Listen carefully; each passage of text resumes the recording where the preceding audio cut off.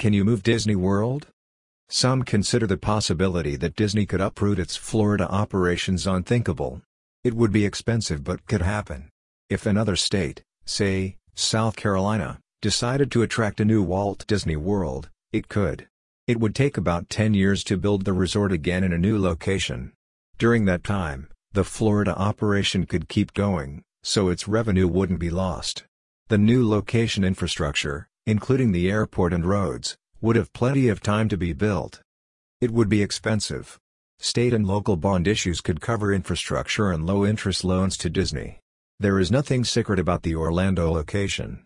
I don't know anyone who would refuse to visit the resort if it were in another state. I'm sure that Disney doesn't want to make such a drastic move, but it can and will get a lot of help from its new home. When you consider a resort that attracts 50 million visitors a year and generates over $70 billion, a lot of help is available for a move. Orlando is dependent on the Disney money machine for survival. Like it or not, the health of Disney World is critical to Central Florida's survival. DeSantis claims that Disney has a private arrangement that no one else has. That's not true. There are hundreds of other special tax districts in Florida, including Daytona National Racetrack and a huge retirement home complex. Disney's special district has a 50-year track record of providing excellent husbandry to the Disney World property. No one, not even DeSantis, has pointed to any mishandling of civic responsibility. The Disney World theme parks have fantastic safety records.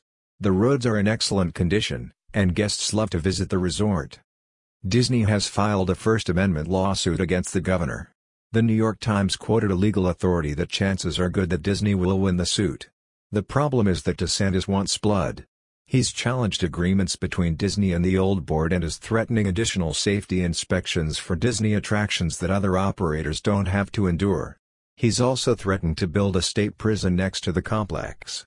As I see it, if DeSantis succeeds and Disney's business is hurt, Orlando will be the big loser. Disney, on its own, brings over $55 billion into the state. Well over 150,000 people depend on the resort for their living.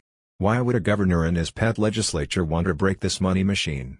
He might be upset that the former Disney CEO criticized the anti-gay law passed in the state. I can understand that. But what he did is like killing your cow because it kicked over a milk bucket. The Walt Disney Company is a global enterprise. It doesn't depend on its Florida operations to stay in business. Would you elect the man who tried to kill his own state's economy as President of the United States? DeSantis makes Trump look good,